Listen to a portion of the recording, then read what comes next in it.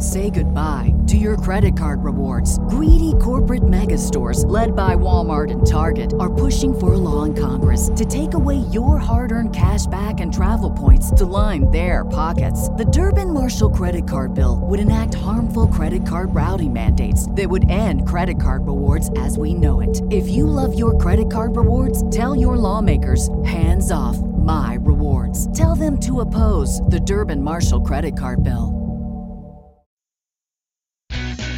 Major League star Tommy Santarelli had a big-time swing and an even bigger attitude. Bring it. Until one pitch sent him back to the Sandlot.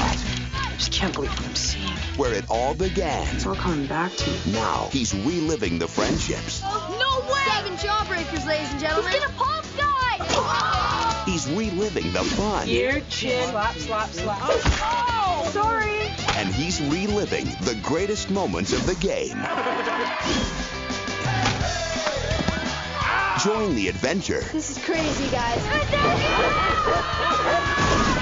And make every play count. We're out of here. So is this next pitch.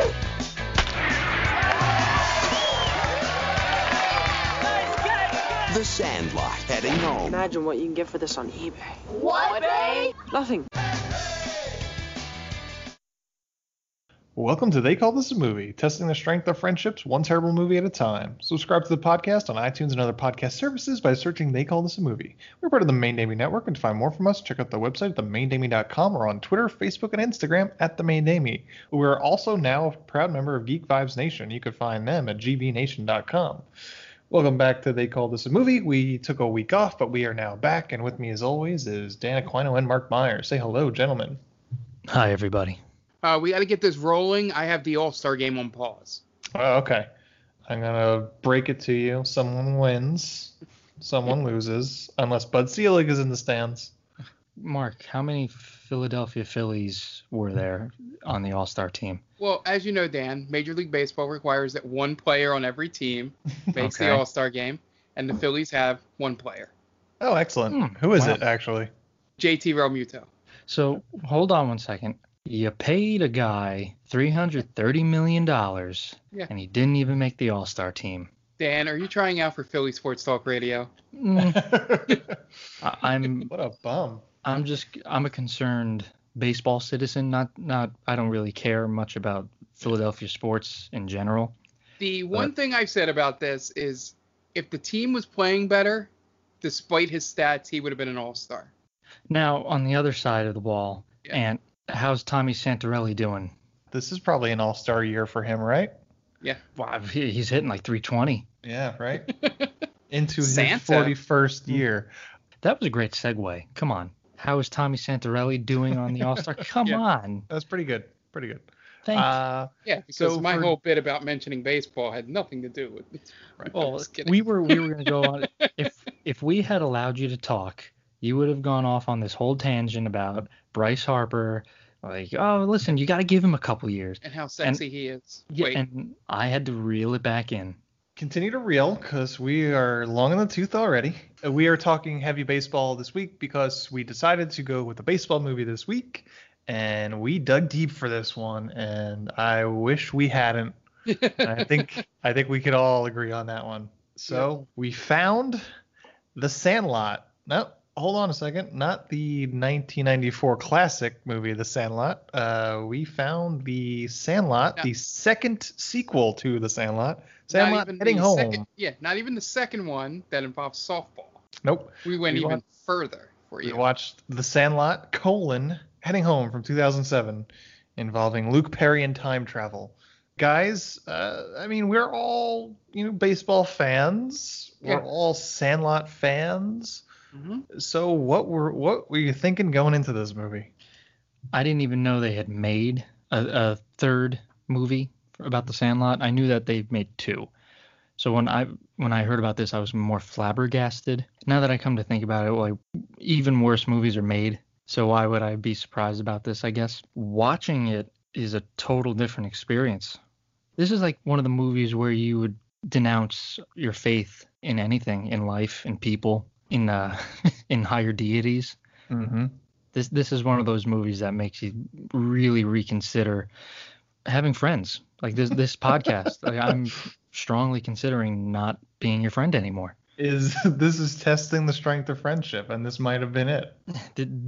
Hanging by a thread. Yeah.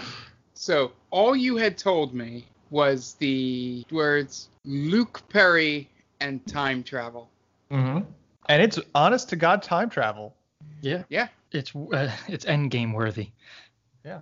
It's not a dream sequence. It is magic for some reason. Yeah, it's never explained, if I believe correctly. Yeah. It is a magic hit by pitch. Essentially, it's A Wonderful Life meets baseball, meets The Sandlot, right? Sure, but It's a Wonderful Life has nothing to do with time travel, and he can't change. Like he shows him visions of what his life would be like. That's a good point. He never Perry leaves the time goes period. back to 1976 and alters his future. There's no shaman. There's no Don Cheadle like in The Family Man. It's just he gets hit in the fucking head and he takes a fucking shot right to the fucking face. Yeah, right in the eye. And he winds up back in 1976. Maybe it was like the fireworks and the I don't know. Yeah, I'm at a loss. I'm assuming the fireworks were meant to distract him and get hit in the eye. Yeah, that still the batting practice pitcher. He goes high and tight, and he wasn't distracted by the fireworks because he said he lets out off that pitch before the fireworks go off. It was supposed to be a breaking pitch. He was looking to take out Tommy Santorelli. Yep. It was a breaking pitch, and it doesn't break, right? Mm-hmm. He gives him that little jab, and like, oh, there's something wrong with your breaking pitch. Mm-hmm. What's that? It doesn't break. Yeah. Burn. I gotta tell you, the late Luke Perry. I don't want to trash him, but I'm gonna trash him. He does not look like a baseball player at any point. He doesn't. He just looks tiny. He's not that small of a guy. He's 5'10", but he is scrawny as hell. He does okay with the swings. It looks like he's picked up a bat before. Doesn't look like he's played baseball, but it looks like he's gotten some arc ball in. So like with a bat in his hands, he doesn't look 100% like he doesn't know what he's doing, but he definitely couldn't. He couldn't swing at an 80 mile an hour or above pitch. Yeah. Is he better or worse than Corbin Burnson? Ooh, better. I was literally just watching Major League to cleanse the palate of this movie, and Corbin looks like he's a guy that would have played in the 80s. Okay. But he definitely doesn't look like that in the box. Yeah. Like Luke Perry just looks like out of place in uniform. Okay. There's only two actors who actually look like they can not just pretend to play baseball, but could actually they look like they've played. One is Tom Selleck in Mr. Baseball. Yep. And two is Charlie Sheen. Charlie Sheen looks like he's actually throwing the ball. Everyone else kind of looks like they're just. Didn't Charlie Sheen actually pitch in high school? Isn't that the whole thing? I know one of the trivia things is that he was hitting mid to high 80s on the gun for Major League. And I thought I had heard that somewhere. Tom Selleck is able to hit the ball out of the park, real life. So when you see him taking hacks, he's actually taking those daddy hacks. I bet you Dennis Haysbert does too. Serrano, because he's also in Mr. Baseball. Yeah, that's true. And obviously he's Major pretty League. built looking guy. When you get to see him lifting the thong, yeah. With the jock strap, I should say. Yeah, he's pretty built, so he fills out a uniform. Luke Perry does not. Luke Perry looks like a guy that's maybe 160 pounds. Just not super athletic. Yeah. I agree. I don't think he really pulled. Well, I made the statement to begin with, so of course I would agree. You agree with yourself, Dan? Yes. But make no mistake, bring it full circle. Luke Perry is in this movie for all of about 9 minutes. Yeah, I wish we could have actually counted. I probably could have, but I didn't. And he takes 3 or 4 swings with the bat, and that's about it. We don't see him field a grounder or pop fly. We just see him take a few practice swings, and that's it. And then we see him in a hospital bed at the end of the movie. This movie sucks, but surprisingly, it holds a 5.2 on IMDb and a 53% on Rotten Tomatoes audience score. Now, I wonder if that's partially because of it just riding the back of the original Sandlot. Like, oh, okay. It's still, it brings that nostalgic feeling back because this was made in 2007. Right. I don't know. I feel like it should be the opposite. This should get Ghostbusters 2016 treatment. Well, no, it wasn't an all-female softball team. Right. And I don't think there's a woman to be found in this movie other than Santarelli's mother. Santarelli's mom, who has hot mom cancer. Mom cancer, the worst kind of cancer. Where she shows no effects of it except for sleeping sometimes. Right. And the waitress who grows up to be a terrible boomer. Yeah, the waitress that gets hit on by a 12-year-old, but she's too old for Luke Perry. Yeah. And she's a Ford supporter. Yeah. Oh, no. Who am I thinking? Who won that? He even says who wins that year. Jimmy Carter. It's Carter. History's greatest monster. Malaise forever. This movie is directed by William Deere. He directed Harry and the Hendersons, Angels in the Outfield, and Wild America, starring Jonathan Taylor Thomas and Devon Sawa. I could see the Angels in the Outfield, the way this is shot. Like on a baseball field? No, just the way the baseball is shot. The parallels are uncanny. There's baseball. Barely. That's about it. Oh, yeah, no, that's one of the things about this movie. One of the things about The Sandlot is that, there's good baseball scenes. There's a lot of baseball scenes. And not just, this movie has like these montages of baseball games being played. And it's like, The Sandlot has one scene of that. And that's not what makes the movie fun. The movie is fun because, the kids are playing baseball and they have actual personalities. And like this movie just tries to, feels like it's shoehorning in baseball in a baseball movie because it's only got a montage of baseball performances. And it's just like, all right, well, this isn't very fun. Yeah, this is all about showing you how shitty this kid is. And then he is quite possibly the least likable protagonist we've featured so far. Yeah. Worse than, I think the kid from Kazam was very unlikable. Yeah. But this kid is the worst. And I was trying to think, was he this awful when he was a kid? Because a lot of it's, it's his prima donna because he's an all-star and stuff like that. But am I supposed to get that he was always kind of a shitty person? Because he doesn't like any of the, he doesn't know any of these kids, doesn't remember them. Yeah, he would have been on the side of the AJ kids. EJ. Was it EJ? I thought it was EJ. EJ played by Alexander Ludwig, who went on to star in the show Vikings. Oh. Speaking of the cast, it stars Luke Perry as Tommy Santarelli, Danny Nucci as Benny the Jet Rodriguez, Sarah Deakins as Mrs. Santarelli, Chauncey Leopardi reprising his role as Michael Squints Palladorus, and the aforementioned Alexander Ludwig. Yep, they got Chauncey Leopardi back.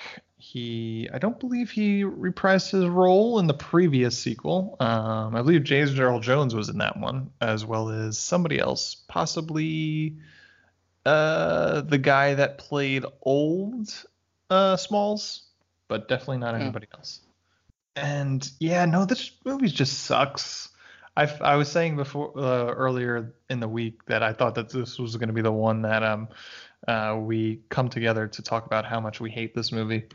Mark, I feel like you're still going to find common ground with this movie. Am I wrong in assuming that? No, I absolutely hated this movie. Okay. Yeah, it's. What are your thoughts about it? Just give it kind of a. So essentially, I couldn't get past the fact, besides Luke Perry playing the most arrogant baseball player I've ever seen in my life. Like he was a caricature of the Danny McBride character in Eastbound and Down. Even worse than that guy. And Luke Perry couldn't pull it off, so that it set a bad tone to begin with. And just everything about this movie is like, all right, what am I supposed to like about this? I hate the kid. The baseball's terrible.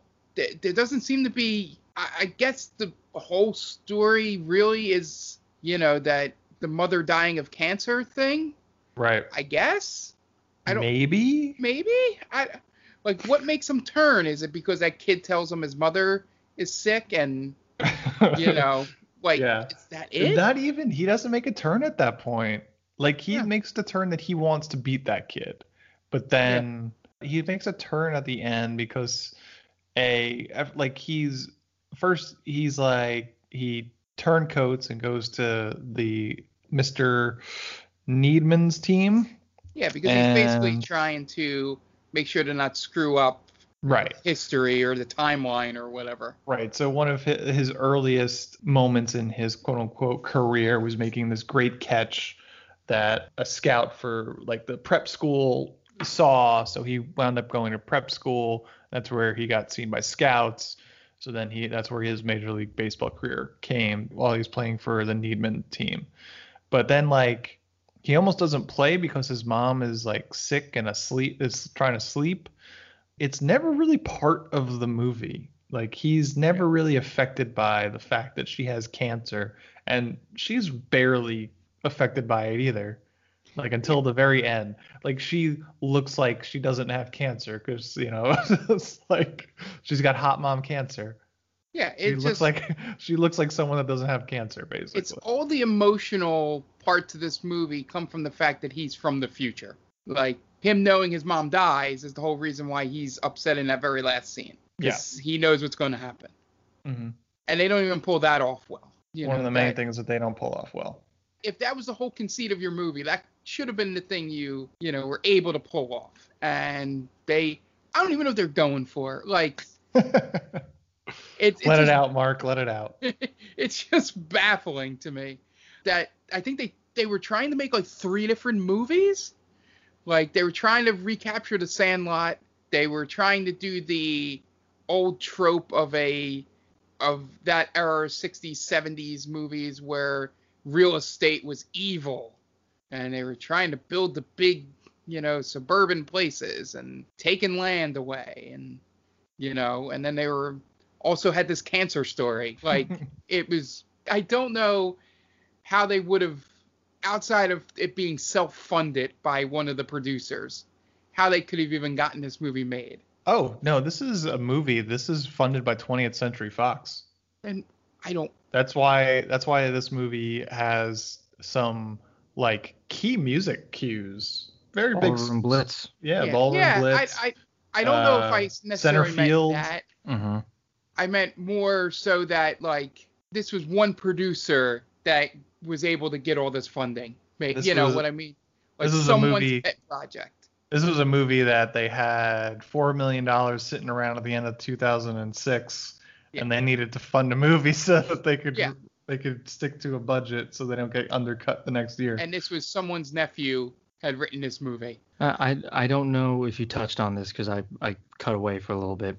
There's no charm in this movie. No, not at all. Right? I mean, they're trying to, like Mark said, they're trying to bank off the charm or they're trying to recapture the charm from the original Sandlot.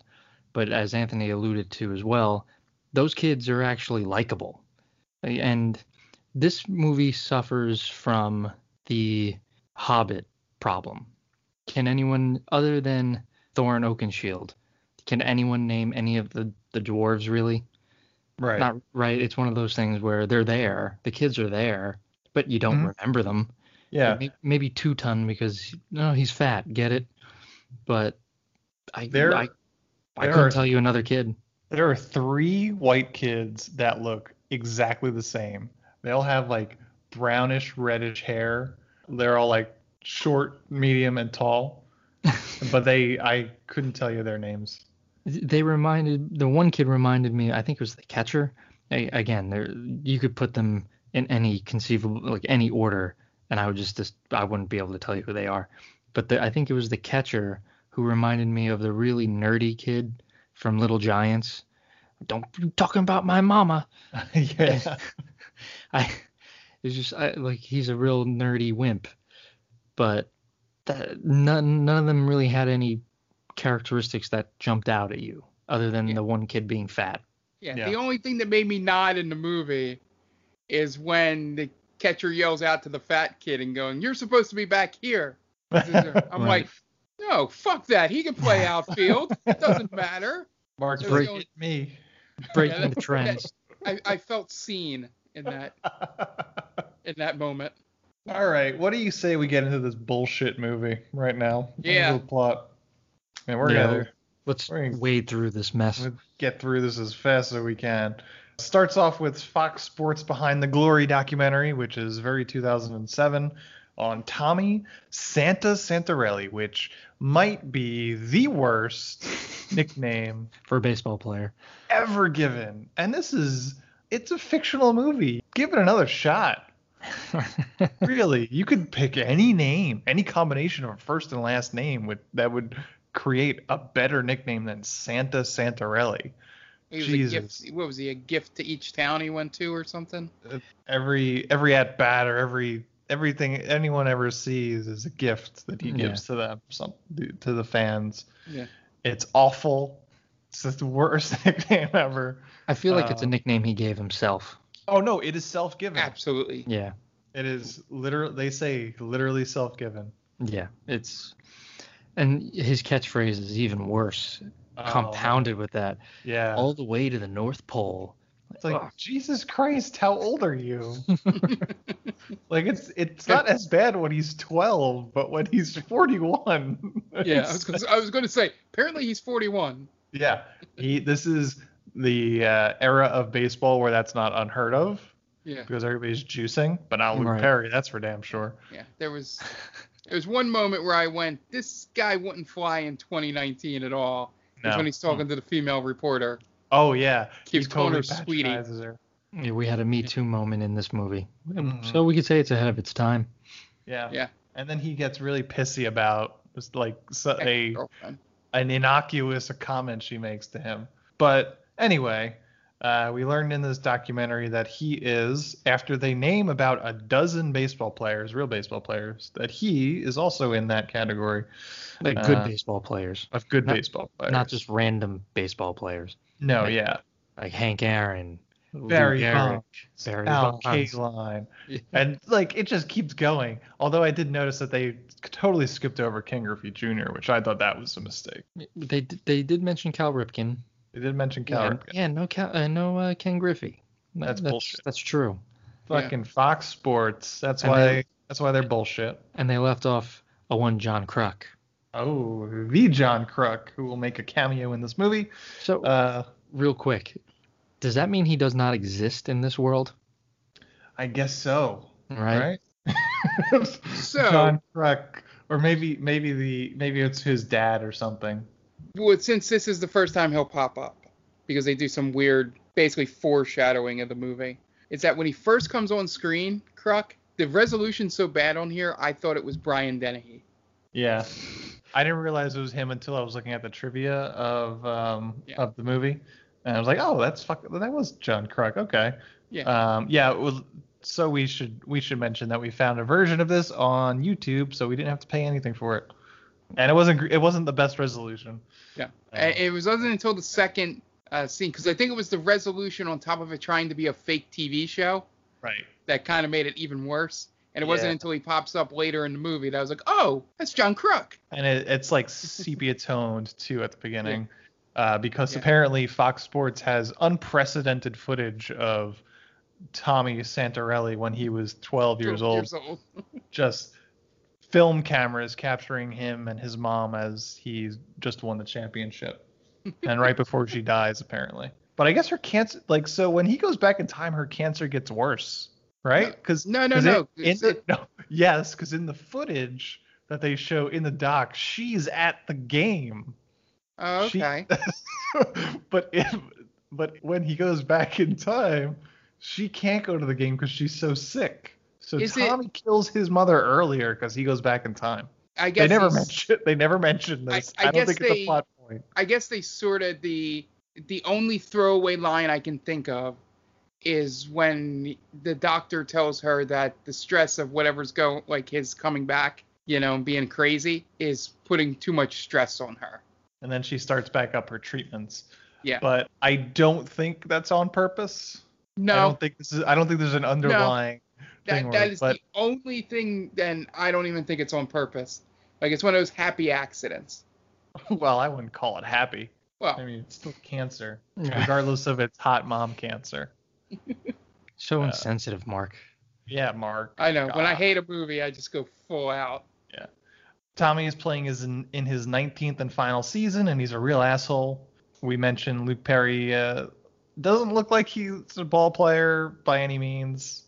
He looks like he should have retired 10 years earlier. I mean, he looks like he's in okay shape, but he's not in ball player shape. Right, but no, he looks weathered as fuck. Yeah, he does. He looks like a He- hard 41. Oh, yeah, he looks weathered as fuck. He looks like And he- His and he face has seen some shit. And he probably would have been the most hated player in baseball because he just was bouncing around for the money. oh yeah, he's signing like 1-year contracts or something. Yeah. He played on Arizona, Dodgers, yep. Yankees. I think Pirates. Yes, it's something stupid. I don't know. Who cares? And then we find out that the manager of the Dodgers is Benny the Jet Rodriguez, who has developed a Spanish accent since the first movie, and also might be an alcoholic. Thankfully, it's not the Benny the Jet Rodriguez, the original Played actor. by Danny Nucci. And I think he was in, what was he in, The Hunt for Red October? He's like a guy that you've seen like a bunch of times that you Yeah. never really know his name. He's in the background mostly, and he'll have one or two lines. Yeah. Benny the Jet, he's just talking about, he's kind of like, for a documentary about Tommy Santorelli, he's kind of negative towards Tommy Santorelli, which is weird. He's just like, guys like Tommy, they don't play for the love of the game. And he shows a picture of the Sandlot kids like this, they don't even exist anymore. But Tommy is literally in that picture from when he was 12 years old.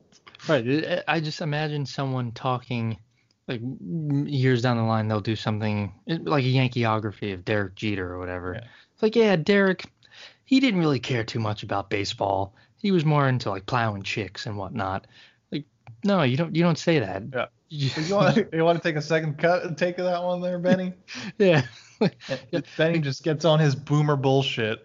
Hey, Benny, we're talking about good things here. He's retiring. Oh, okay. I'm sorry. But he's also he sounds like he's slurring his words a little bit. Like maybe he just had a little nip. I think he's Little on nip of painkillers, right? Little Bad nip of knee. some desk whiskey. Gee, that's just the emergency stash. This goes on about some boomer bullshit of the good old days. And we see Tommy in front of some reporters patronizing some reporter like this movie was made in 2007.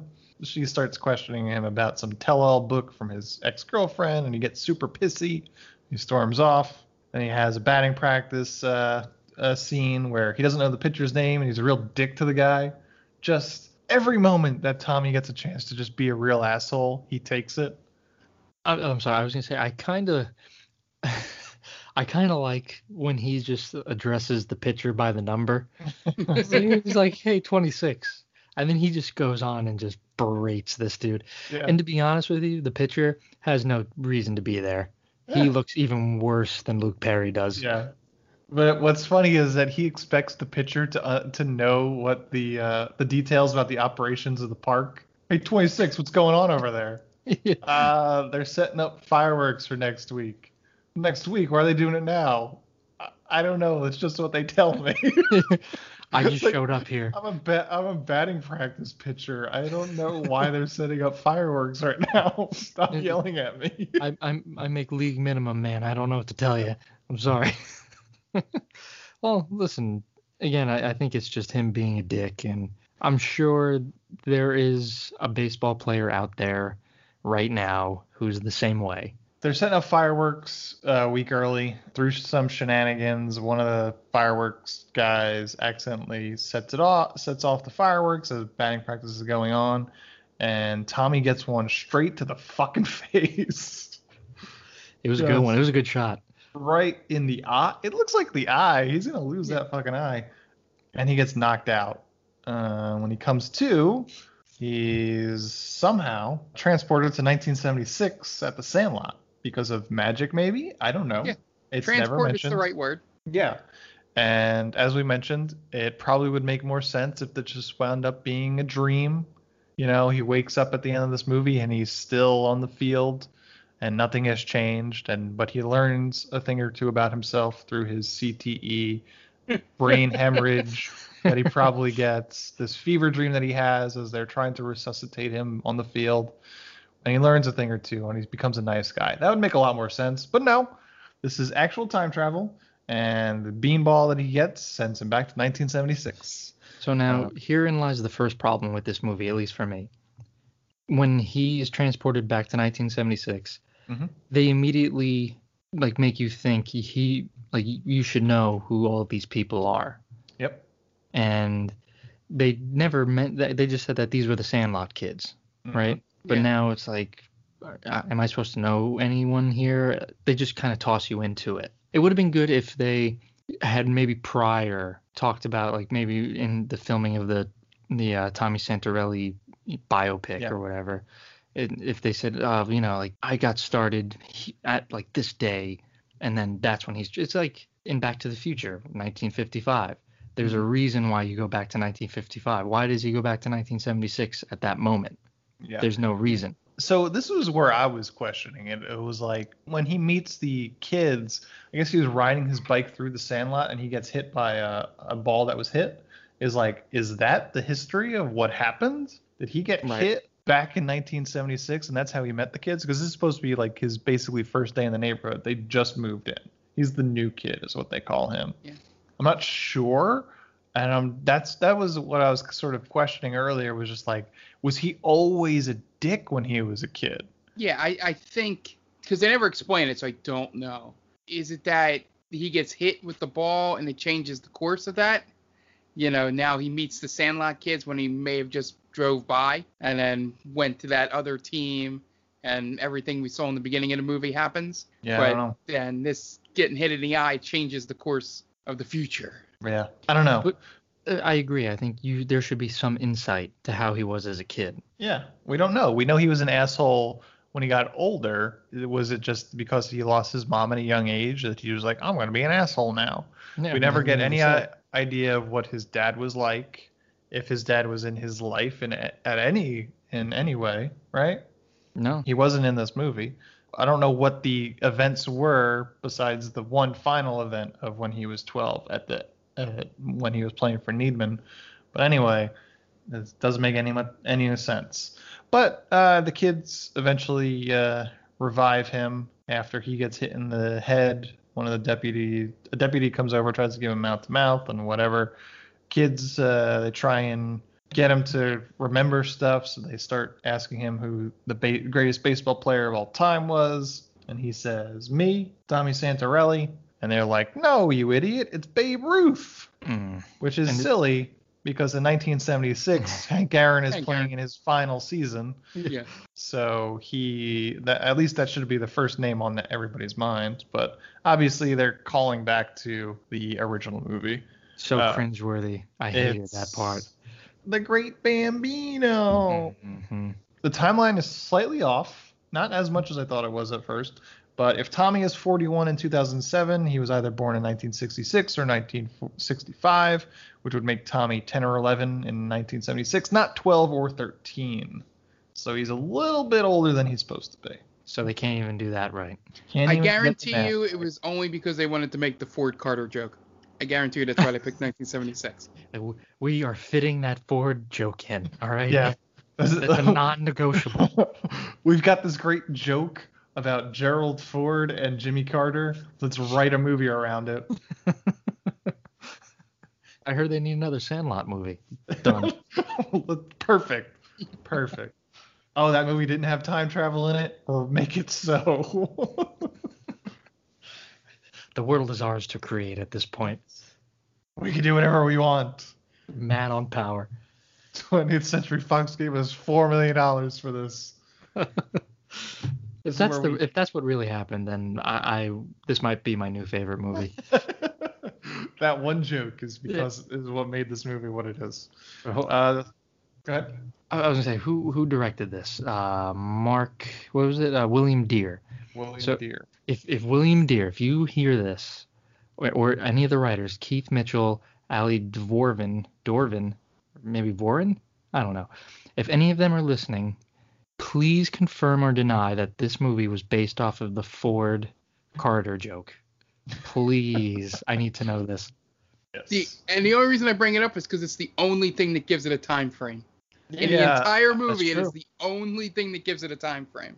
Yeah, it's true because it's the bicentennial, so they have some stupid asshole dressed up as George Washington to perform the Star Spangled Banner during the tournament, but that's about it. So I guess the second movie took place 10 years after the original movie, so that's 1972. So I guess they couldn't do that again. So I don't know. I don't know why they picked 1976. It had to be that joke where he's just like, oh, Jimmy Carter wins, and then he walks out and ruins that waitress's life. This is where we meet our more or less anonymous team. We've got a fat kid, a sickly-looking mute kid, a smart black kid, and several similar-looking white kids. Tommy is probably suffering from a severe brain injury because then he passes out. A few times. Several times. And wakes up several hours later in his bed. Just rub some dirt in it. He just got his bell rung. Definitely like 1976. And wakes up in his bed. He sees his mom. He thinks it's a dream.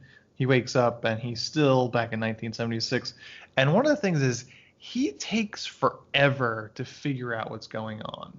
Yeah, he catches on these real body slow. switch movies or accidental time travel movies, it takes like a scene for the main character to kind of, get their feet underneath them. Like Marty McFly, he figures it out by the time, he sees Biff in the diner, right? Mhm.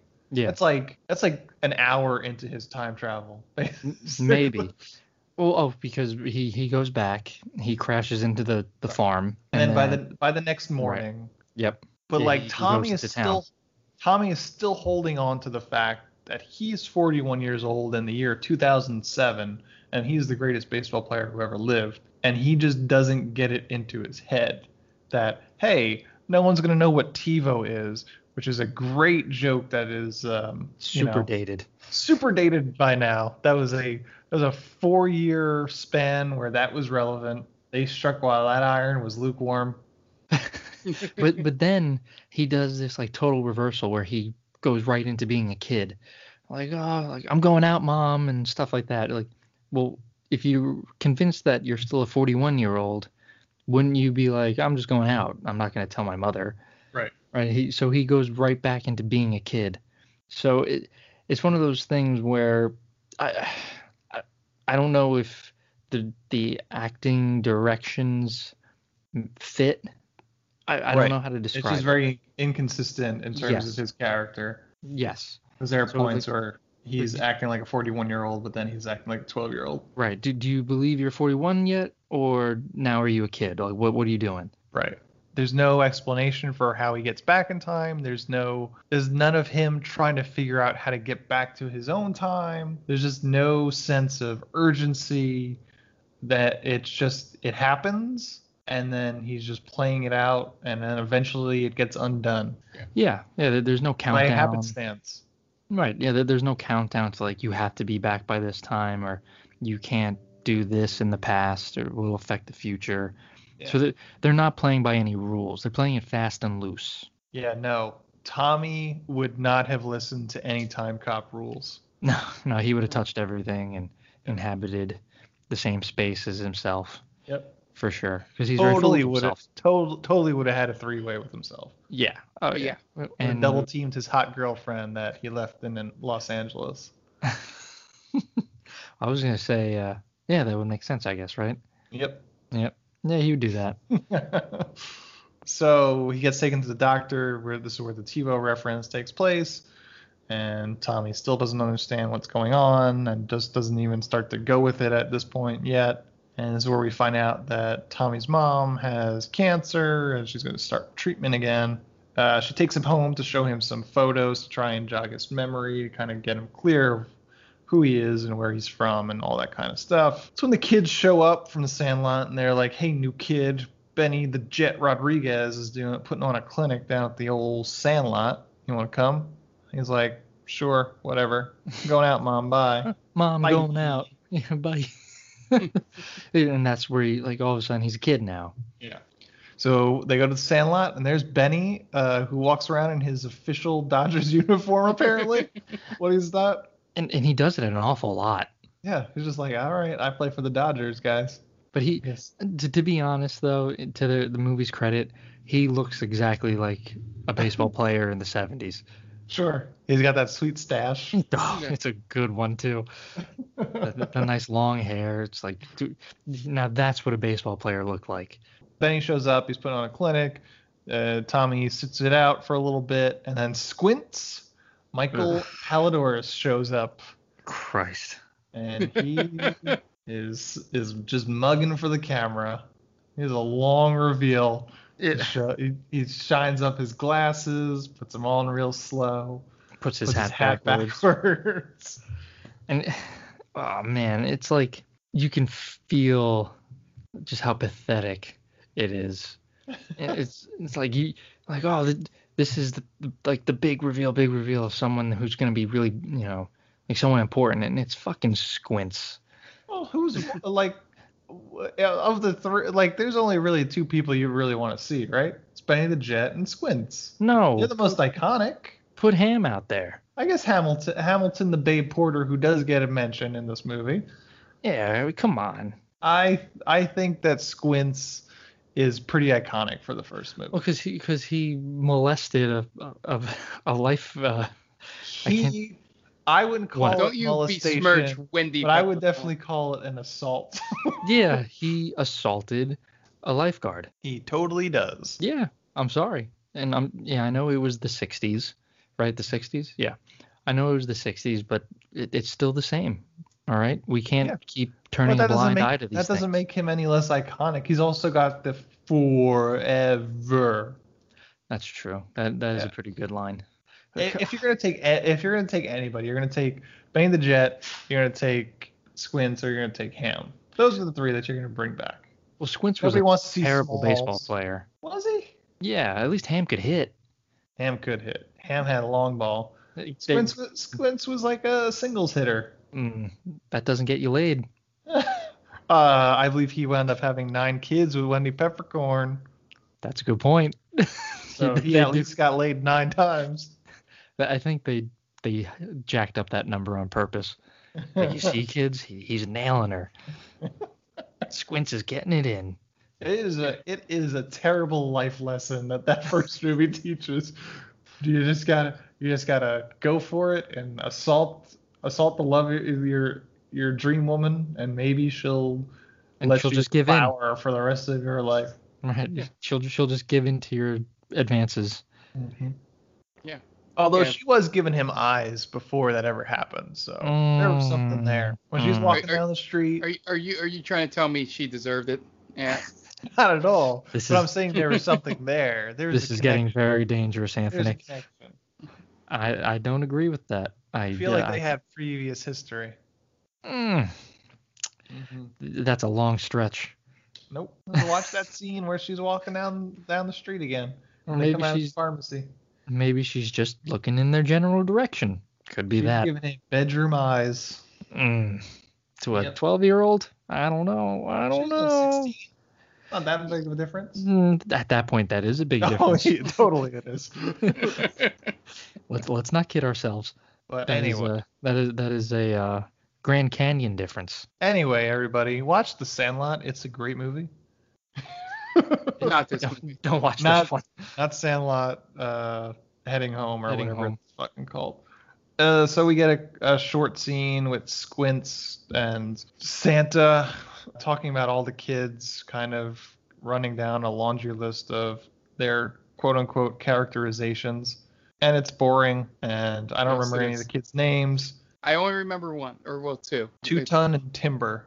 That's all I Well, remember. no, rock and roll, because they make that really terrible It's- joke where he goes, well, I've been actually listening to more like rap and hip hop. Right. Again, Stuff. still doesn't get it. Yeah. And it's walk and roll because Yeah. one of their names is Wakamoto Yeah. because he's Asian. Get it? Yep. Yep. Then Benny's like, all right, who wants to hit against real major league pitching? She's not even a pitcher. I don't even understand that. Santa says, sure, me. And he just lights up Benny all day. Oh, but he takes him deep. Yeah. It's kind of satisfying. Yeah, right? He puts Benny right fucking his place. I didn't think it was a character that needed to be put in his place, but he totally gets put in his place. Right. Like what you would think was going to happen was that Benny was gonna, throw some cheese by him Right. and really Get a little put- humble. Exactly. Nope. The Yeah. exact opposite happens. Yeah, if there is one thing that is missing from this movie, it is a single humbling experience in Tommy Santorelli's life. Even with his mom dying, Yeah. there's no humbling experience. Yeah, because she goes out looking good. Yeah. And he, well, I mean, we're spoiling the ending, but everything turns out okay. He gets to see his mom, and it's like, oh, all right, well, nothing really changed. Yeah. There's no the only humbling experience is when the mute kid finally talks and basically tells him to shut the fuck up. Right. Right. Best character in the movie because he doesn't say a line until that moment. Ryan the mute. So Benny gets taken deep on the reg. I think he hits like 4 or 5 homers off of. The kid actor, he's got a decent swing. He's a little flat-footed, but more or less he's not bad. So all the kids are like, holy shit, this kid's good. We should get him to play in the tournament with us. And he's like, fuck you kids. I ain't got any plans to play with you guys. I'm peacing as soon as I figure out all about this time travel shit. Which he doesn't do. Nope, it has no attempts to try and figure it out. This would have been a good opportunity for him to mention something like Back to the Future, because That was a Tommy thing. Santorelli would have probably seen that movie at least once. Yeah, So he could have you just would been hope. like, man, what are they doing in Back to the Future? How do I get home? That would have been clever. But no, never mentions any time travel movie. Mentions Young Frankenstein, because I guess that was a 20th Century Fox movie. So they got that one for free. There's worse movies that they could have referenced, I guess. Yeah, sure. Even though it was technically came out 2 years prior to this movie was supposed to be taking place in. Why am I not surprised? God damn it. After the absolute display Tommy puts on, evil Needman and his evil son EJ show up, and they start revealing that Needman is planning to buy up the Sandlot to put in some condos. Isn't this the plot to the Goonies? More or less, yeah. Basically, Okay. every movie from the 80s into the 90s was Right. this evil land developer You- buying up something sacred. I don't know why that popped in my head when you were just explaining. Like, wait, that was the movie I was thinking of. Essentially, you're swapping out like a ski resort or something like that for the Sandlot. Yep. Right? It's like, oh, my dad's going to come in here and buy the place. Or no, the community center, Dan. Do the community center. There you go. And it's, Which I think is a plot to a very Brady movie. and it's also the plot to a Always Sunny in Philadelphia episode, I think. Yeah. But It's they very knew what strange. they were doing when they did that. Yeah. It was a very clear parody. Yeah. So then we have movie night with Mom, where Young Frankenstein is playing. And meanwhile, the kids try and sneak into the movie to talk to Tommy. They sneak in through the bathroom, and they rip off the bathroom scene from Austin Powers with I was Officer just- Porkchop. But Officer Porkchop helps the kids sneak into the movie anyway, because he's the fat kid's uncle. They interrupt the movie. The kids get chased out. Then after that, there's the scene in the diner where young Tommy hits on the waitress that is too old for even Luke Perry. The mute kid shows up, and Tommy confides in him about his whole time travel mess. The mute kid leaves, and outside, the punk other kids with EJ pick on the mute kid. And then Tommy comes to his defense, and they have a cheap version of the scene from The Sandlot where they start trading insults. And then EJ makes fun of Tommy for having a mom with cancer. Yeah, it got real dark. At least my mom's not sick. Like, whoa. Oh, I would have respected Tommy more if he just Beat the socked shit him out of him. right in Oh, the yeah. face. Right, just cold cocked him right in the mouth. Yeah, I don't understand why they went the way that they did. If I were that kid, obviously, yeah, I'm not hesitating to just knock out that kid. Yeah. Not at all. This is supposed to be a lighthearted movie. Yeah, no, it gets real dark right there. Yeah. And that's probably the reason why he doesn't get punched in the face, is because this is a kid's movie. Can't have any violence. Then they all leave without any punches thrown. Then there's a scene at the Sandlot where there's literally no baseball played in it at all. And we just find out that the kid that's supposed to be the pitcher can't throw strikes when someone's in the batter's box. Yep. And then they make a major league reference. Ooh, what was it? Do they? No, when well, it might be later. I might be thinking of another scene where they're trying to teach a pitcher how to pitch. Right. And, Yes, there is. Yeah. That's later. At the Okay. town meeting, Mr. Needman is talking about looking to make a buck. He's trying to buy the Sandlot. Squints is trying to rally the community to save the Sandlot. Crowd cheers for Squints, but the decision hasn't been made yet. Then Tommy has a dream of older Tommy signing a contract with the Yankees. But the girlfriend's like, I can't move, Tommy. I have a residency here. And then she can't act either, besides can't move. She can't move and she can't act. There was a pretty funny going back to the town hall meeting where what's the guy's name? Needman. He says, look, I'm not gonna lie, I'm looking to make a buck here. And then someone yells at him like, oh Squints tells him Neiman's only trying to make a buck. Like, yeah, he literally just said that. Yep. He's not pulling back any punches here. He's telling you exactly what his plans are. Right. Yeah. After his dream, the kids wake Tommy up and tell him that they're going to go get some equipment. Oh, I should mention that after the fight with EJ, he's decided that he's going to play in the tournament with them. Yeah, just essentially to beat EJ. Yeah, just to beat EJ. But they need some equipment, so they decide to go into Old Man Myrtle's house to get the equipment they need. And this is the most pointless scene in the entire movie of pointless scenes. Yep. It's like a mini Scooby-Doo episode in this movie. It's ridiculous. This whole scene is them going through the house and setting off booby traps set by Mr. Myrtle. Yeah. And why would Mr. Myrtle set traps in his house and then abandon it? Wasn't he blind? And didn't he like kids? Like, it's just all doesn't make any sense. I'll be honest, I checked out at this I could during tell. this scene. I could tell. I'm getting nothing. I'm getting no Yeah. feedback. No, I'm just like, as soon as it started getting like haunted house stuff, I'm like, all right, let's see, has this thing I'm uploaded yet? Yeah. There's a scene, they're in the house, and I think they wind up walking away with like a ball signed by one of the Dodgers World Series teams. But it's a weird transition to daytime when like he shows what the ball is. It's like they have this whole scene in the haunted house, and then all of a sudden he walks outside and it's daytime. And they go back to the Sandlot, and Benny has blown out his knee, but he's there in some crutches, and we get a training montage. And one of the parts of the training montage is Timber trying to pitch a strike, but he can't pitch when there's people there. And they try and set up some mannequins up there to try and get him to pitch around. And they have like 5 or 6 mannequins. I have no idea where they got so many mannequins. And he's just creaming all their heads. The best part of this training montage is the kids are terrible, right? They're not hitting, they're not pitching, they're barely catching the ball. So then at the end, Benny asks Tommy, like, what do you think? Do you think they're ready? And, Tommy goes, yeah, I think they could bring it. And nothing in that montage made me believe that they were any good at baseball. Yeah. So it was kind of like if, Aunt, you decided you wanted to practice medicine, like you wanted to be a surgeon, and we do a montage of you just butchering people. and then the practicing surgeon asks me, like, Dan, do you think Anthony's ready? I just go, oh yeah, he's ready. Yeah. Well, I hope for my sake, if that situation ever comes up, you say yes, Dan.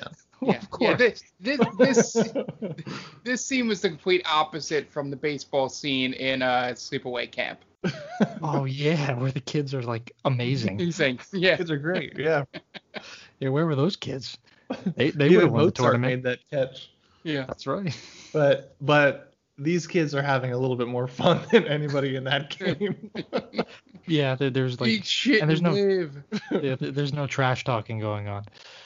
Yeah, it was usually in a montage, like we'll use Rocky as the main example. You see him struggle at first, and then as the montage goes on, he gets better. Yep. In this, it's just a flat line. Like, Yep. oh, he can't hit, he can't hit, he can't hit, he can't hit. I think he can play. Yeah. Squint shows up with some uniforms, at least. So now they're a real team. Yeah. Movie magic means once you have a uniform, you can play. All of a sudden, you're like the best baseball player or any athlete. You're the best athlete. Every movie with a ragtag bunch of players has that moment where they actually get uniforms. Right, and then they proceed to kick ass. Right, Mighty Ducks. That's probably the best one.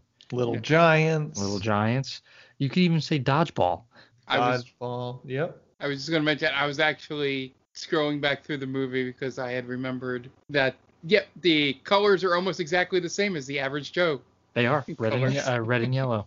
Yeah. So then we have a long baseball game montage where there's finally some baseball as the tournament's going on. In this baseball movie. Yep. It only took an hour, but we're playing baseball. But it's just filler, really. It's not what makes it's not what made the original movie fun. Sure, there's baseball in it, but who cares? Like we're seeing just like, oh, there's another score. They won. Now next game. Right, because the original movie, it was a coming of age tale. You know, a summer, a boy who was new to the area. In the kid's life. Exactly. And he made friends along the way. Yeah. And this is just, the guy's a dickhead, and he's kind of learning how to not be a dickhead. I guess. But right, he's very loose. Forever a dickhead. Right. Most of this movie. It never changes, really. That's the problem. Like he's even a dickhead when he switches sides in this movie. Oh, yeah. Yeah, he's a prima donna up through the very end. So after the long baseball montage where they win all the games, he runs home to tell his mom, and Mr. Needman is there, shows up at Tommy's house and offers Tommy a place on his team. As we mentioned earlier, playing for Needman is one of Tommy's defining moments as he makes that catch at the wall to win the game. And then we get another next town meeting scene where Needman offers a challenge for the Sandlot because the town council has not made a decision yet. If the Sandlot team wins, they get to keep the Sandlot. If they lose, Needman gets the Sandlot, which is how all city council meetings end. True democracy here in action. Now, in a 12-year-old baseball game. Yeah, we're going to make major decisions based on a 12-year-old game. Yep. In real life, I really hope all those people were fired. But yeah, it's you know it's coming in that scene where, like, all right, they're gonna bet the Sandlot. You know it's gonna happen, and when it happens, it's still fucking unbelievable. Like, how can they allow that in a city council meeting? It's literally just a little piece of land. They decide to have the game at the Sandlot if they're gonna play for the Sandlot. That was Squints' one condition. So then we have a scene with Tommy kind of practicing telling the team that he is going to play for Needman to Ryan the Mute. And this is where Ryan, in so many words, tells him to shut the fuck up, go fuck yourself. It's supposed to be having fun and about friends, and you're just in it for yourself. And then we have Tommy practicing with Needman's team, and at this point, he hasn't learned a damn thing. He's a real asshole. He's not hitting the cutoff man. He's just all about himself. And this is the one time where I'm like, EJ has a very good, valid point. Right. Yeah. Right. Like, there's a certain way that we do things on this team. Yeah. And we hit the cutoff, man. I mean, it would be one thing if Tommy's throwing fucking lasers to the plate, but he's throwing lollipops, man. He lollipopped it home. Yeah. Then we got a scene with Benny and Squints at the Sandlot, cleaning up the Sandlot, which they don't do a very good job. They mention Ham is still a pro wrestler. Squints is up to 4 kids at this point. So he's still got 5 more on the way. Yeah. Tommy eavesdrops on their conversation where they talk about, they miss about the Sandlot, they talk about friendship and all that bullshit. We have a scene with Tommy's mom in bed, and she's sick, getting sicker, so she's not going to be able to go to the game. And he thinks he should skip the game because to stay behind for her. And at this point, it's like, this hasn't really been affecting any plot point up until now. So it's just kind of really shoehorned in. Is he trying to figure out what he should do and which team he should play for, or is he worried about his mom being sick? It's like, which motivation is being played out in the scene? We don't like. Yeah, I don't know if it's mentioned at any point, but is he not there when his mom dies? It's not mentioned, I don't think. Is that like something that got like edited out? Like that key piece of information, like, hey, He wants to hang around his mom because he knows she's going to die, and last time he wasn't there. That's a weird thing. That's a weird point in a baseball movie, though. Yeah, I know. I'm not agreeing that plot line should even be in this movie.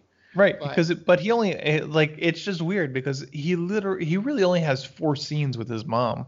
Yeah. Like, it would be different if it was like if she died when he was in college and he gets transported back to college and he's like questioning whether or not he should give up his college career to be with her when she's like dying. Yeah, that's a conflict. That's conflict about her dying of cancer. This is not about a kid's mom dying of cancer. This is about a guy learning the true meaning of friendship and what it means to have fun with your friends and what baseball is supposed to be. Yeah, and with hot mom cancer shoehorn and.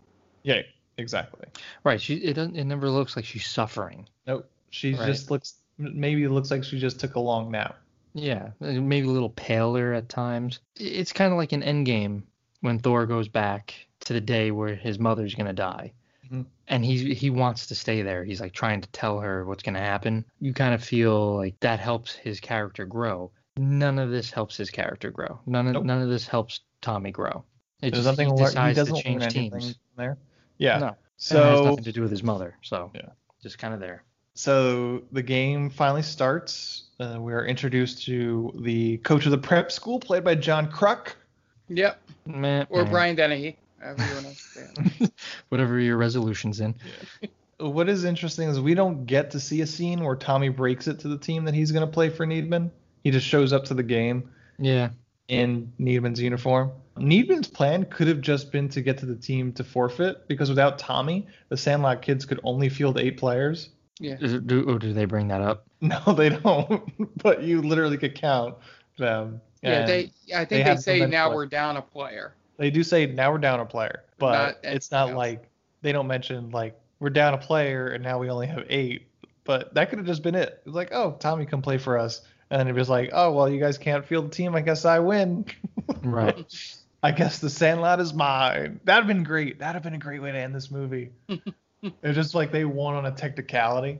It's like when Gordon Bombay just brings in rules about zoning, about who's supposed to play it, so he steals Banks from the other team. Yeah. Never mind that all of Banks' friends play for the other team, and just because of a technicality, or Gordon Bombay gets the best player in the game. They redrew the district lines. Yeah. What a bunch of bullshit. That was like the least satisfying thing ever. He would have been on District 5. He wouldn't have been a Hawk. Redistricting has a massive play in the ending of Mighty Ducks.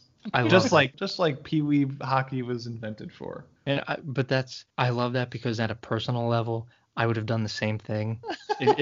if I knew the best player in the league should not be on that team, oh God, I'm going to be a dick about it too. I'm going way out of my way to make sure. I'm going into the archives, the city archives. Like, all right, here's the districts. Oh, you see, I knew it. He doesn't belong there. Yeah. Then the mute kid Ryan gives an inspiring speech, and it causes Tommy to jump ship and play for the Sandlot team. And he's a real dick about it. This kid has 0 allegiance. Nope. Pick a side, motherfucker. Hasn't learned a damn thing. Nope. Still not loyal. Yeah. The game starts, and this field should be fucking condemned. That's all I got out of this scene. There's a fucking rusting pickup truck in right field. There are boxes, like crates in center. Yeah, there's just trees in left field for no reason. There's one fence and it's in left field. It's like the final years of Shea Stadium. It's like, well, I don't know what Squints has been doing for the past 14 years, but it hasn't been keeping up his beloved Sandlot. Nope. Yeah, and that's the whole point of this. Like, what are you really saving, right? You're saving a memory. Yeah. And you're not helping. It looks like any random ass empty lot in Camden. Right. I think 40% of the kids that play that game came down with a case of tetanus. They're crashing into the old truck. Oh my God! This truck's fender just ripped open my skin. Bleeding out in the center field. I got rust in my bloodstream now. Well, it was the 70s. You walk it off. Yeah. We'll be fine. Yeah. If I remember correctly, the original Sandlot, it didn't look nearly as run down and shoddy as that, right? Oh, not at all. I mean, Right. it was a Sandlot, but it didn't have a truck in right field. Right. There was a fence. Yeah, And I the don't know if fence it was went a little beat up, but yeah. But it looked like a ball field. This, Yeah. like you said, it looks just like a random like patch of earth. and about 75 feet shorter. Yeah. So It looked, it looks small. Like everybody's right on top of each other. yeah, it was just, it's a mess, that place. And it's really not worth saving. I feel like they could have just found like any neighborhood lot, any neighborhood little ball field, and just made it look so much better than this. And also, Squints is a fucking idiot. Because if he owns that, just sell off the land, dude. Yeah. Make I some don't money. even know if he's supposed to be the commissioner of the league. So I don't know if he owns it. Because if he owned the Earth, or not I believe the the Earth, town. I believe it's just owned by the town. I think it's Okay. a public park. which I guess is why they went to the town meeting, right? Yeah. Don't say if Squints owned that park, just sell it and make another one, man. It's like one Sandlot is no different from the other. It's the sentimental value that it holds. I guess because But- it represents him molesting a woman. I get it. Right.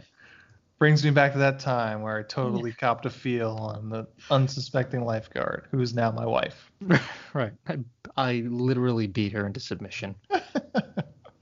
One of the things I kept questioning while watching this is like, Squints gave them uniform shirts, but why are they all playing in jeans? And why is no one wearing a hat? It's a good point. This is what bothered me. And they even do that at the I guess the major field, like how would you describe it? Like the tournament field, right? Yeah. They're wearing jeans. Everyone else is wearing baseball pants. Yeah, tell me that they that's what they're the ragtag team. you couldn't chip in for some pants, Squints. Come on. The game is going back and forth. Tommy takes EJ deep towards the end of the game, so EJ's bike is going straight into the wood chipper because of it. His 10 speed. I His love that 10 speed. I love that 10 speed. Yeah, it's so EJ's father tells him to intentionally walk Tommy, much to Kruk's chagrin. He's not a fan of that. He doesn't That's like. the best part. That's the best part of the final game is just the reaction shots of John Kruk in the set. Just so disappointed. Everything you see him, every decision made is just, this is not baseball. That's not the way I played. But yeah, so EJ confronts his dad. Very it was like a Bad News Bears style. Right? Yeah. He confronts his dad and tells him, I'm gonna strike this chump out. He can't hit the low outside the low and away pitch. Yeah. Which proves true. He throws 2 low and away pitches. Tommy swings over them. So what does he do? He goes fucking high and in, right in Tommy's wheelhouse. And Tommy makes him pay. Now, also in that scene, he hits a foul ball. Yes. Why? It means zero. It means absolutely nothing to that scene. Right. It's not tension building whatsoever. Right. Like, oh, foul ball. Okay, so now he's going to strike him out, right? Right. Nope. Takes him deep. Yep. And it's not even that close. It's like, oh my God, it's going down the line. Right. And it hooks foul. Right. Yeah, this one was just, he hits it, foul ball. Yeah. And then the next pitch, high and inside, Tommy tanks it. Right into the Myrtle house. Yeah, great. Awesome. Nothing was gained. Yep. Right? Like there was nothing for the viewer, nothing was gained there. No. Well, he got payback on the bully. Yep. But it wasn't even that great. I didn't feel good about it, So for the final inning, they break out the Dodger ball, which is supposed to be good luck for them. And the bases are loaded at some point. EJ steps up, or the game went. The go-ahead run is EJ, and he pimps the fuck out of a fly ball out. He hits a towering fly ball towards Tommy's direction, and he trots the shit out of it. He pushes the second baseman aside when he's rounding second. He just immediately throws off his helmet and just struts around the bases, and then Tommy makes his great catch just for the other team. Jumps into the wall, the wall kind of gives and then pushes him back onto the field, and he makes the catch. And he gets and so they win the game. That's the end of the game. John Kruk comes up and is like, I saw that. That's great. I want you to come play on my team next year. Blah, blah, blah. He's like, great. It all worked out in the end for me, Tommy, who has still not learned a lesson, really. Right. Yeah, he doesn't sacrifice anything. Nope. He doesn't change his mind on anything, really. Like, he still plays baseball. Like, he doesn't give up baseball to be with his mother. Nope. Barely learns the true meaning of friendship. He just did it in a different uniform. Yeah. He just learns it because the mute kid gives a single speech about, like, really, it's not even that inspiring. It's just like, he's like, I don't want to lose to these knuckleheads. Right. He says these fart breaths, I think is a choice word. Like, oh, he's got some mouth on him. A mouth on this kid. You guys have seen the movie Scrooged, right? Correct? Of course. Yeah. Right. So obviously there's a mute kid in that movie because his father was murdered. Mm-hmm. And he doesn't say anything until the very end when he says, God bless us, everyone. And it's very impactful because of Frank going through this whole change in life. Yeah. This has no weight to it because It's just the mute kid saying, hey, stop being a fucking asshole. Yep. That's it. Yeah. I think they took more inspiration from Silent Bob than they did Scrooge with this. Right. Was the sign on the car says Critters of Hollywood, you dumb fuck. He runs home to his mom, who's been sleeping. She's getting super sick, but she's still hot. And then the mute kid comes to his window, like, hey, this is your ball, have it. So he throws it up to him as fireworks are going off, and young Tommy gets hit on the head, and then he snaps back to present day, or 2007, really. Yeah. And Luke Perry is now in a hospital bed, and he's recovering from getting smacked in the fucking face. Ball to face syndrome. Yeah. Yep. And he has learned a lesson about not being an asshole. And all of a sudden, all the kids from the Sandlot are now fully grown, and they love Tommy now. It's like the end of Wizard of Oz. Yeah. Right. And you were there. And, right. Oh, my girlfriend is now my wife, and I never left her to go play for the Yankees. I've been a Dodger my entire life, and here are my two kids. Right. And Why? None of it, like, sends him into a shock. Because that's exactly what, if I saw if right now two kids ran into this room, you would see me. The listeners, you couldn't see me, obviously, because you're listening, but you would hear a loud thud, and that would be me fainting, because that's what a normal person would do if two kids just randomly ran into their lives. Not embrace them and be like, oh, I've known about this my entire time. Yeah. He doesn't have that time travel shock where it's like, oh my God, like Time Cop. When he comes back, all of a sudden he's got that really fat kid. Right. That he's missed 10 years of that kid's life. Right. And that plays directly against how he was when he went back in time, right? Because it took him forever to figure that out. Yeah. And then when he comes back, he just immediately accepts, I have two kids and a wife now. And all my friends from the Sandlot are still my very good friends now. And they dress like children still. Yeah. They just shoot a quick back shot so you can see the yellow hat, and then it's whatever that dream sequence is. Yeah, it's a terrible ending to just a terrible movie. Oh man, yeah. That's the end. That's the end, and this movie fucking sucked. Yep. I dislike this movie so much. I really don't have anything nice to say about it, really. Yeah, there's not even a way to save this movie. No. Yeah.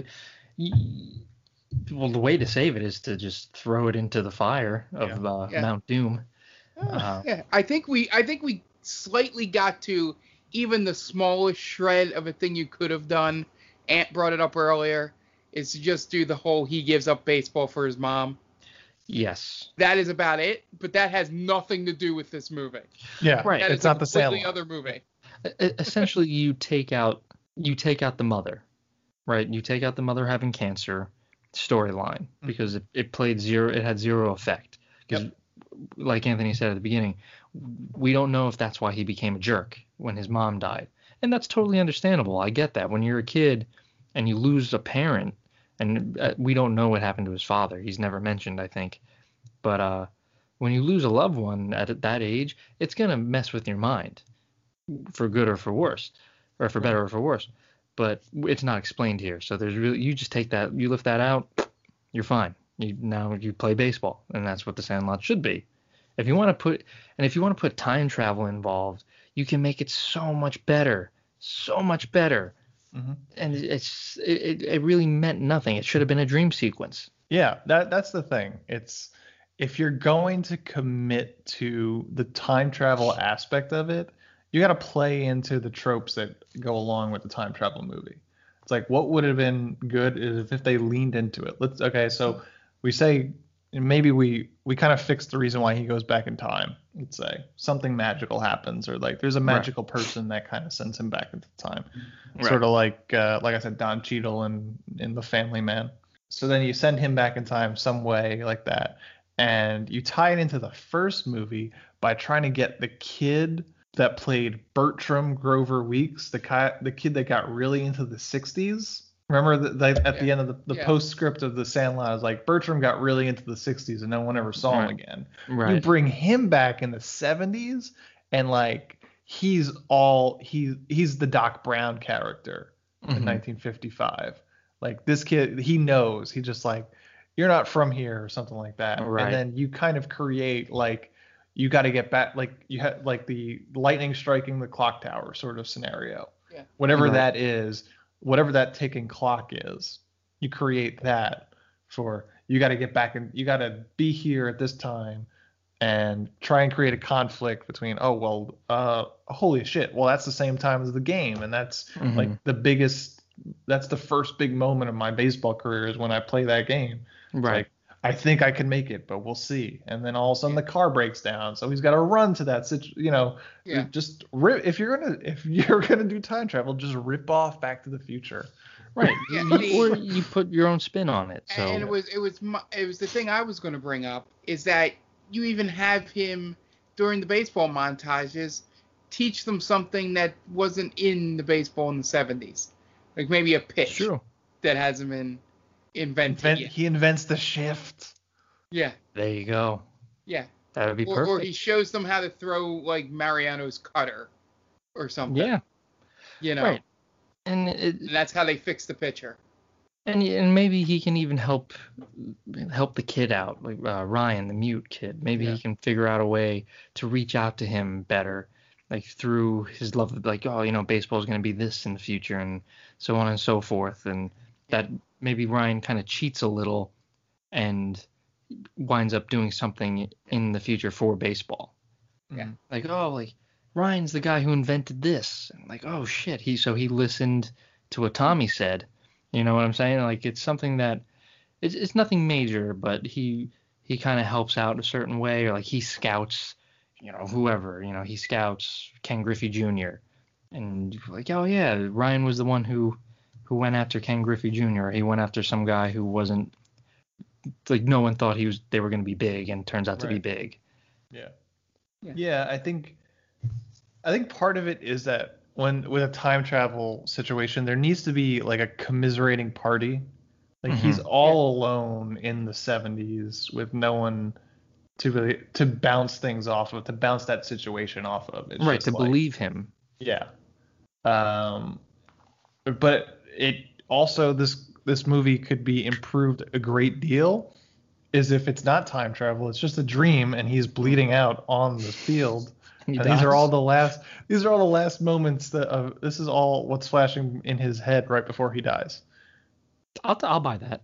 Yep. The standard Jacob's Ladder scenario. Yep. Yeah, dying out in the mud. Yep. Yeah. That would make more sense. I mean, obviously not. It's a kid's movie, so obviously he doesn't die. He comes to and is like, oh my god, and then he becomes a better person for his dream when he realizes that he's really kind of fucked up the kind of true meaning of baseball. And that's, essentially, Yeah. that's the standard way to do that. It just doesn't really, it just doesn't make any sense that this is an actual time travel movie. Right.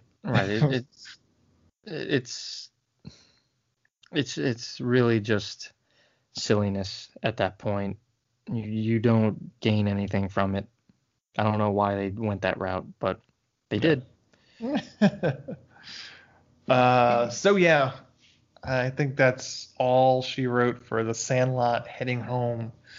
You guys got any last couple of comments before heading out? It's good to be back.